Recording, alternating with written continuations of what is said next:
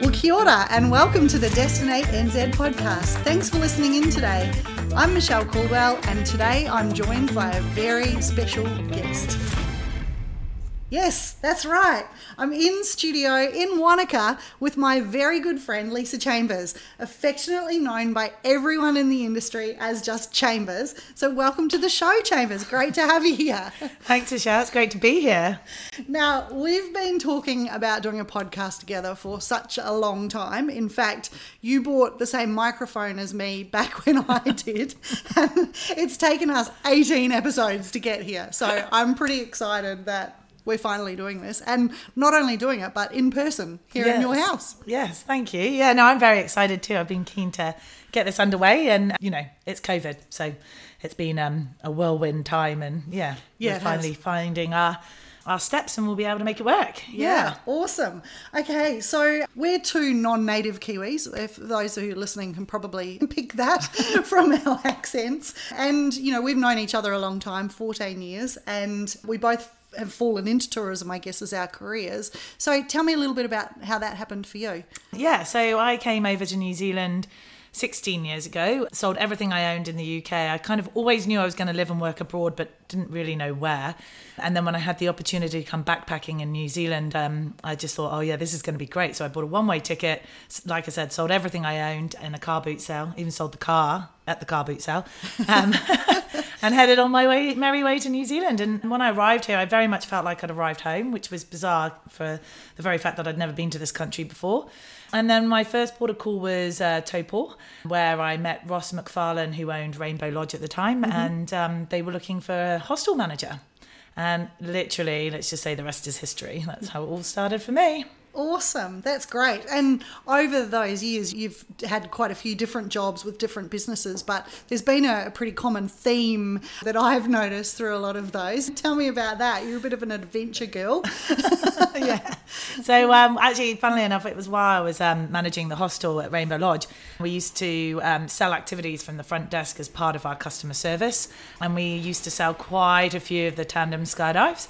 And after doing a couple of tandem skydives, I was like, I'm really bored of this. I really would like to maybe learn for myself. So yes, Taupo Tandem supported me in that and taught me how to skydive, which was amazing. A guy called Brad Rock, which has got a total porn star name. But anyway, so I fell into skydiving and then that's when I ended up working in skydiving and tourism and becoming a sales and marketing skydiving chick.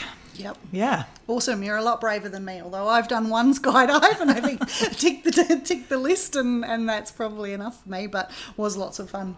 So if you're somebody starting out in tourism now, what advice would you give to them? Yes, well, I would say pretty close to what I did and be really willing to start entry level just to get your foot in the door. The great thing about tourism is it's a very positive environment to work in. And so therefore, a lot of opportunities present themselves. And if you're the right type of person or the right caliber of person, you'll see those opportunities equally as well, regardless of what position you hold in the business and be able to work your way through to those positions. Or I think a big one for tourism is they just ask you that you put your hand up and say that you're interested, and as soon as you do that, the rest just all falls into place. So just start anywhere you can if tourism is somewhere you'd love to come and work, and I still think it's going to be an amazing industry to work in. We have a lot of fun, so I'd recommend to anyone to join this industry. That's great advice. Hang on a second, I totally forgot. And be prepared. One big trait you definitely need is to be able to party, aka networking to your bosses. But yes. Yeah, that is good advice. I think, for a lot of us who've started out, it is about rolling your sleeves up, isn't it? Because a lot of the tourism businesses are small, smaller businesses. You're not always working in big corporates. I mean, there are a few larger tourism businesses, but it's about just getting in on the ground floor. Absolutely. Yeah. And I think working in those smaller businesses gives you an opportunity to actually cover multiple different roles. Yeah. So you may be, a lot like ourselves, a lot like those smaller companies, sales and marketing tends to be the one role. Whereas when you may be very much more specialised in marketing or very much more specialised in sales, they do tend to put the role together. Yep. And I don't think you're not necessarily the wrong person to do both for that kind of business. And so then therefore you get a bit of an experience in the sales side as well as the marketing side. But then more often than not, it becomes busy in the summer and they also need you to help with the operations, which means then you get to go and stand out and be involved in your customer service side, and you see what the faults are there or what the issues are there or what works really well, and you can build off that. And that's I think that's a really fortunate part about this kind of industry that you're in, that it can be quite diverse, which means you're never bored. Yeah, totally. I think that's one of the things I've loved. Most of my career I've done sales and marketing, but I've also done a little bit in operations. But I think as a sales and marketing manager, that customer feedback is critical. And if you're getting it straight from the customers because you're out helping on the front desk, or you're picking up the phones, or you're actually out, I've handed out life jackets and hung them up at the end of the jet boat ride and all that sort of stuff. It gives you that really intimate knowledge of what your customers are thinking and feeling. And it also gives you that reward that your team or your staff have every day, when you see your customers come back and they've just had this amazing time and they're buzzing from it, and then you get off that too, and that's a really great place to actually create some of the best ideas and that we have and I have in my journey in this career, is by being on the ground and learning what does and doesn't work. And awesome. So right now, full disclosure, you're working for InFlight Group as the business manager for the South Island and currently working with Destinate NZ, so thank you for that. But tell us a little bit about what your role involves now, because that's pretty varied as well, isn't it? Yeah, correct. So the business manager role kind of sits like a bit more like a general manager role, so kind of overseeing the employment of staff and their contracts, making sure that all the businesses are able to operate on a day-to-day basis, and that can be from a various different aspects, whether it be health and safety, whether it be they just require extra equipment, they require extra staff, they require housing even, go figure. Whatever it takes to get the business running, really. And of course with COVID, I've gone back to helping a little bit with the sales and marketing, which is hence why I've asked for your support. And just being a bit more involved in that way. But really ultimately I look after, I think it's 5 businesses we've got here on the South Island. We've got Mount Cook Ski Planes and Helicopters, which was the first business that I started with InFlight. And from there we purchased Skydive France and Fox, Skydive Able Tasman, Nelson Tasman Air, and now we have Skydive Mount Cook. Wow. Yeah. So you're back in your skydiving utopia. I thought I'd give it a go moving into general aviation, and then I just brought it back on myself. Couldn't help myself. So tell me, do you still jump out of planes? Yes, I do from time to time, nowhere near as much as I should do. But yes, I definitely in April actually we were aiming for the women's record, New Zealand women's record, and so I'd been training all last summer to get to that. Unfortunately, due to COVID, that had to be canned, but that's still on the cards down the line, so hopefully, fingers crossed, we'll make that happen. But yes, I'm off to Able Tasman in October to go to the Good Vibes event, which is being reignited, Good Vibes 2020, where yes, I'm planning on jumping out of a few planes a few times. Awesome. So for those who are listening who don't know what Good Vibes is, do you want to give that a bit of a plug? Because it sounds like lots of fun. It is lots of fun. I worked on it back in 2008, was my first Good Vibes, and it was we just invite skydivers from all over New Zealand, and at that time New Zealand and Australia, to come and jump out of multiple aircraft and do multiple different types of formation jumps, whether it's fly the wingsuit, whether it's do flat flying, vertical flying, angle flying, you name it. It's basically, they called it a boogie, which is just a load of skydivers getting together, going hard, jumping as many times as they can all day, and then enjoying a refreshment or two at the end of the day, watching themselves on the big screen. Yeah. Awesome. That does sound like fun. So we talked a little bit about COVID. How has that affected you personally? Okay, so COVID was quite an interesting ride, really. Obviously, the unknown was quite shocking, and we were dealing with a situation that we just didn't know how it was going to unfold. One minute it was going to be okay, the next minute it's not going to be okay, and then it is going to be okay, and then it's not going to be okay. So that was pretty hard to work in, and of course nobody had ever dealt with this before either, so there was no written rules of how to work your way through it. So it was pretty nerve-wracking, I'm not going to lie. I didn't know if I was going to have a job at the end of it, and then if I was going to have a job, what that would would look like. Were we going to be mothballing the businesses? And if we were, where did that put me? Would they need a business manager if you don't have any businesses open, you know? Yep. Like, it's a really frank question I had to ask, and be prepared to have the answer that I didn't want to hear back as well. So for me personally, the only thing I feel like it's really done is gained me a lot more insight into how important it is a company looks after their staff, because we had such an amazing rapport with our team that made those really hard moments easier to get through, because we had an amazing team and, like I said, amazing rapport. So that's the importance of staff, and looking after your staff on a day-to-day basis in your business is first and foremost. So that's probably the most important thing I've learned. But it's also opened my eyes to opportunity, and that's one of the things that Ben, my fiance, and I talked about while we were in lockdown, was the potential of opportunities ahead, and we're starting to see those come to fruition. So yeah, it's good. It's exciting. Yeah, that's awesome. And all of your businesses are now open and operating. And how have you found the domestic market? Like, what have you got any insights? And well, I have to first say thank you to all the Kiwis who have come out, you know, shared their dollars with us and come and had these experiences with us. It's been amazing being able to take them on these experiences that they didn't, half of them didn't even realise were on their back door. We had a family the other day come to skydive Mount Cook, and they were going to go and skydive over in South Africa, and now they did it with us because they couldn't go to South Africa. But it was like, wow, you could have just driven down the road and done it, but you wanted to do it in South Africa for your big holiday, which is fine. So being able to convert them and have them do it in their own backyard is really quite special. It's a very unique time to be able to do this, and I think we're very fortunate that we can have the Kiwis, and the Kiwis are doing it.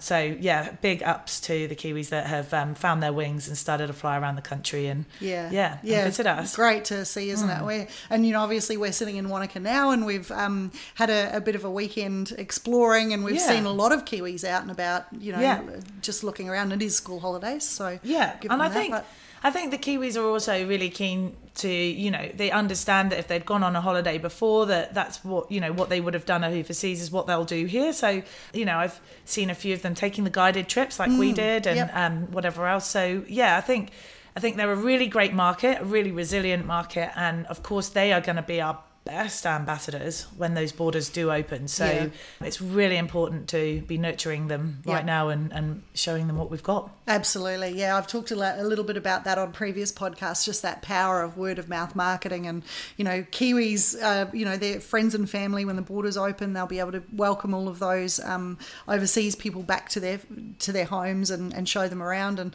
now they'll really know their backyards because they've had this really unique opportunity to get out and experience it, which you don't normally do that much when you've got, you know, the option of going overseas. Well, tour, I mean, look at the tour that we did on the weekend, and, you know, I've lived here for how long? And like 6-7 years, and that business has been open for 3 years and I've never done it. So so it was really good to be able to go do it. Yes. So the tour, just in case you're all wondering, was the Cardrona Distillery. So yeah, thoroughly, if you're over 18 and you're allowed to drink, thoroughly recommend it. And they've got some great little liqueurs and gin and whiskies there to taste. So, and beautiful setup as well. Yeah, awesome setup. Even obviously, just learning how they make the whiskey and the gin, and quite different too. Even if it was just that. Alone, it would be an amazing tour. So it's quite cool that you get to experience the tasting at the end. Yeah, definitely. So tell me, what's keeping you awake at night these days? Yeah, funny. So not a lot, actually, apart from I'm excited about what opportunities there are coming, and that's what's keeping me awake at the mainly. Yes, of course, there's some worry and concern about whether the borders will open and how long we'll make it through, but in my heart of hearts, I believe that these businesses will make it through.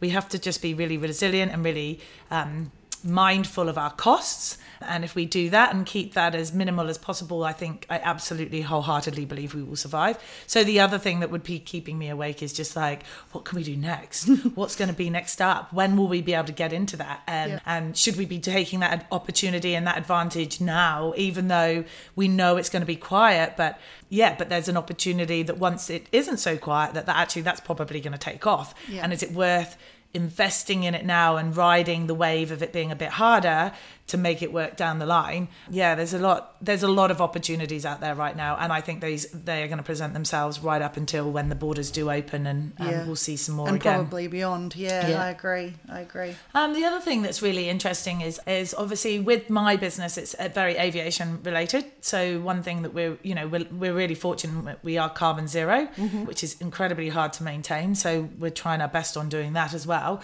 But that's one of the other points that keeps us awake, is like we need to be resourceful. We don't want to be taking from the environment and not be giving back. So what that looks like and how that's going to work in the future, I mean, we would love to have electric planes to jump out of. We'd love to have electric helicopters to take people up to the glacier.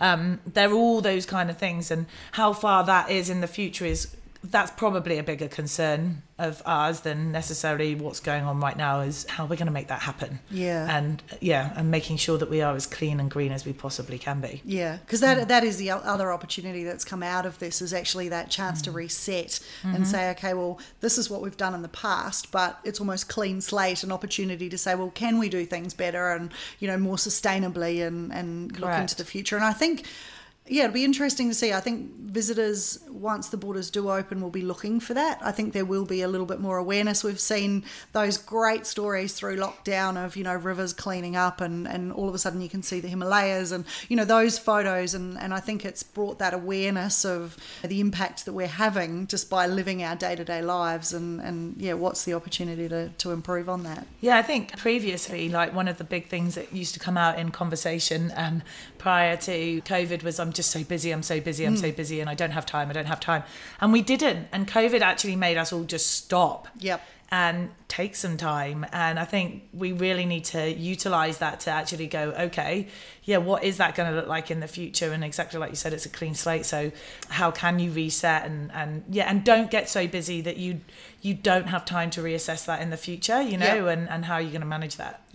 And the other part of that is it's been that opportunity for us to all work on our businesses. I've spoken, I know a lot of my clients have been riding this really great wave of growth over the past few years, and all of a sudden it stops. And so now it's the time to say, well, actually, I'm not just working in my business and, like the little mouse on the treadmill. It's more a case of sitting back and saying, okay, what is my strategy? What is my plan? What are the steps I need to take, to do that? And I think that is a really good opportunity for everybody just to have that space, because, as you say, time is something that's really valuable, and all of a sudden we've found ourselves with a little bit more time. So hopefully we can hang on to that. And it should be factored in moving forward. I definitely feel like that should always be factored in. Don't get caught out like we did the last time, where growth was so big, so quick and so rapid that you didn't have that time to think about it. You were on the fly and maybe not getting it quite so right every time. And it's even the little things, the time that we've been able to spend with family and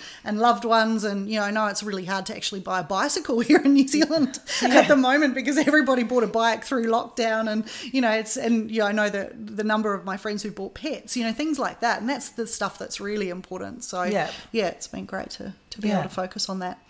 Right, so before we finish, I'd love to end with a bit of a quick fire round. Are you up for that? Yeah, go for it. Yeah, cool. Okay, here we go. Summer or winter? Oh. Come on, quickly. Summer. Coffee or chocolate? Coffee. Gin or wine? Wine. Mountains or ocean? Mountains. Morning or night? Night. Definitely night. North Island or South Island? South Island. Oh, come on. Favourite place in New Zealand? Oh, Motueka. Favourite place in the world? Oh, probably pretty close, actually. The place that has my heart. Motueka, Abel Tasman. Yeah, cool. Skydive or bungee? Skydive. Well, that was a given, really. So, hey, look, it's been awesome having you on the show today. Thank you for joining me. Thank you. And I think we should do this again. What do you reckon? Yeah, definitely. Okay. Definitely. Maybe we can have somebody else on and we can quiz them. Yeah, that's a great idea. So, listeners, you've heard it here first. Coming soon on the Destinate NZ podcast, we'll have Chambers back again. So, thanks for listening in. Once again, as always, you can find us on Destinate NZ on Facebook or Instagram, or drop me a line via destinatenz.com on the website. And thanks for listening. We'll talk to you all next week. Ka kite.